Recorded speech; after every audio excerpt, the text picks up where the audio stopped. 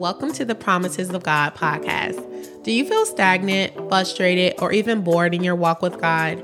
Have you found that hope deferred, unmet expectations, and unfulfilled desires is creating distance between you and God? If so, you're in the right place. On this show, we grab hold to the incredible promises that God has given us in His Word. My hope is that by the end of each episode, you will feel encouraged, edified, and empowered to be all that God has called you to be.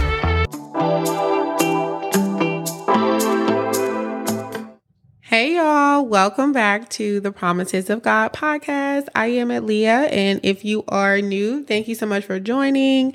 If you've been listening for a while, thank you for coming back. I'm excited about today's promise just because it is something that I am currently actively believing and trusting God in. So I'm excited to share today's promise with you guys. So we're going to be in 2 Corinthians today, the first chapter, and we're going to specifically be focusing on verses 19 through 20. So let's go ahead and go to it. I'm reading from the New Living Translation, but feel free to grab any translation that you have. So it says, "For Jesus Christ, the Son of God, does not waver between yes and no. He is the one whom Silas, Timothy, and I preach to you. And as God's ultimate yes, he does what he says. For all of God's promises have been fulfilled in Christ with a resounding yes. And through Christ, our amen, which means yes, ascends to God for his glory." I don't know about y'all, but that gets me so excited because there are so many promises that I'm personally believing God for. And I know there are so many promises that y'all are believing God for as well. And so this is our assurance. This is our confidence as we believe God. His promises are yes and amen. What does that exactly mean? That means that if God has made you a promise, it's not a maybe. It's not a no. It's not a if you do this. It's yes and amen. But I like to look at Abraham because I can trust his track record, although I can't track his hand. So although you may be like, well, God, I haven't seen you move yet, or I haven't seen you come through yet, you can trust his track record. So let's jump into this promise that God gave Abraham. So in Genesis 18, God promises Abraham and Sarah a son. So let's read it. So in Genesis 18, starting in verse 9. "Then they said to him, 'Where's your wife Sarah?' And he said, 'There in the tent.' The Lord said, 'I will be sure to return to you at this time next year, and your wife Sarah will have a son.' Sarah was listening at the tent behind him. Now Abraham and Sarah were old. They had lived many years. The weight of women had stopped for Sarah. So Sarah laughed to herself, saying, 'Will I have this joy after my husband and I have grown old?' Then the Lord said to Abraham, 'Why did Sarah laugh and say, how can I give birth to a child when I am so old? Is anything too hard for the Lord? I will return to you at this time next year, and Sarah will have a son.'" Y'all, every time I read about this story, it just restores my hope in what God can do. I really want to hone in on verse 14. It says, "Is anything too hard for the Lord?" And he gives Sarah and Abraham a specific time that this promise will be fulfilled. It says, "I will return to you at this time next year, and Sarah will have a son."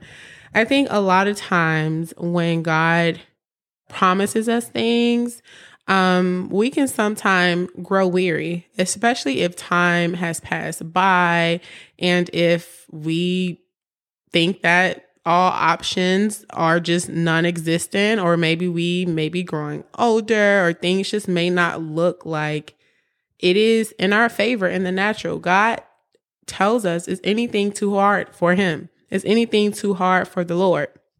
And so, like I mentioned, there are things I'm believing God for. I'm believing to see my family saved. I'm believing God to increase my wealth. I'm believing God for the promise of marriage, of children. And so none of those things have necessarily happened in the natural just yet.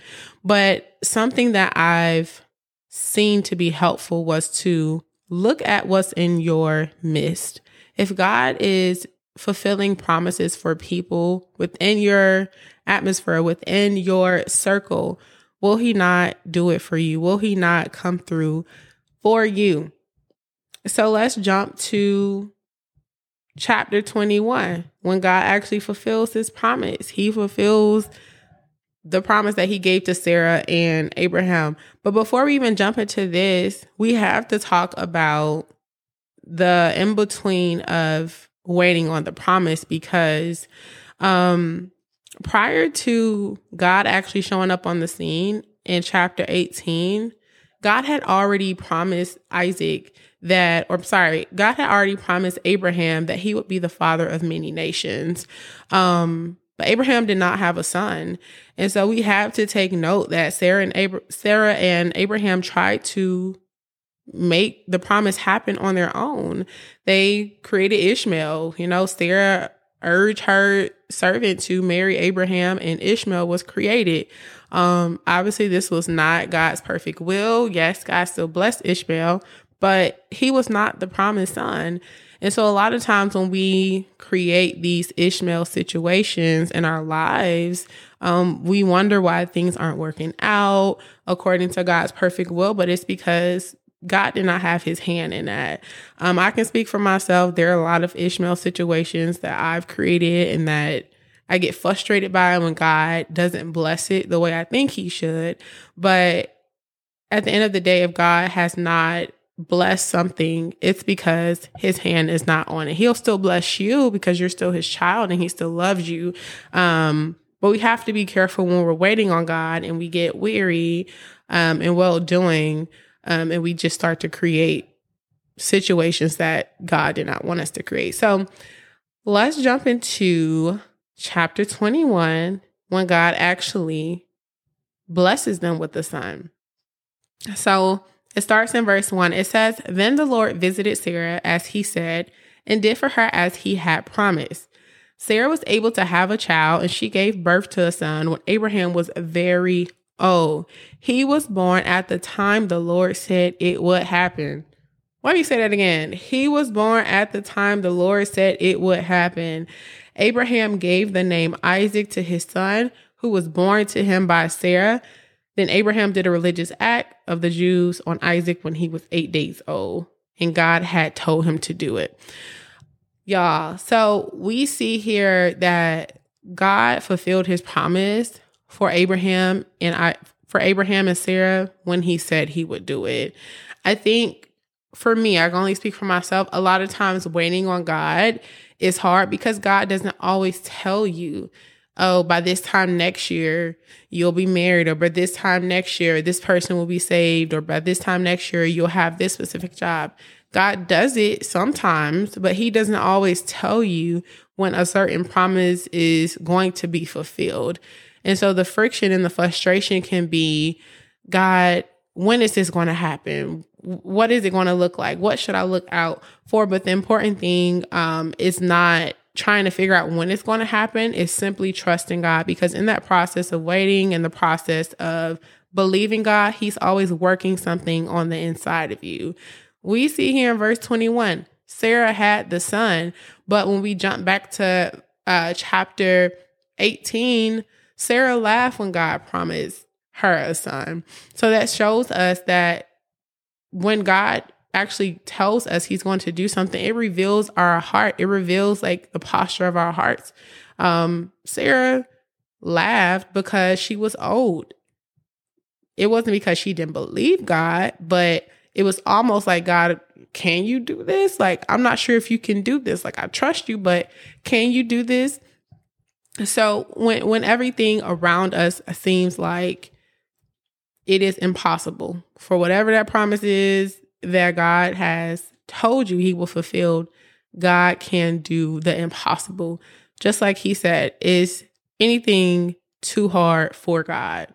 So as we continue to wait on God and believe God and trust him and what he has said he would fulfill, just remember Genesis chapter 18. Is anything too hard for God?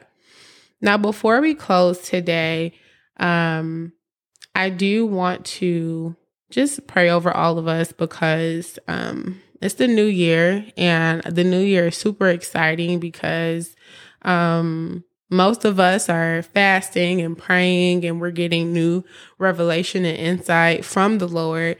But there will come a time where we get into the year and God may still have us wait. We may not see something fulfilled just yet.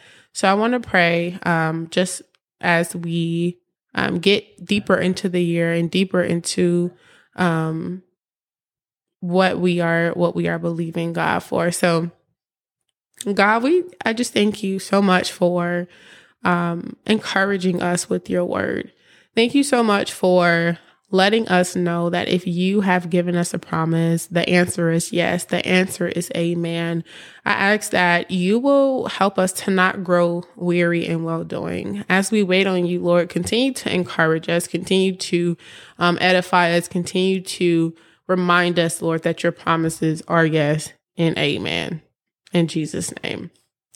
All right, y'all. So if you enjoyed this episode, be sure to leave a written 5-star review on Apple Podcasts. It really does help the show, and it helps people to like you to find the show who needs to be encouraged in the Lord. So until next time, I love y'all so much.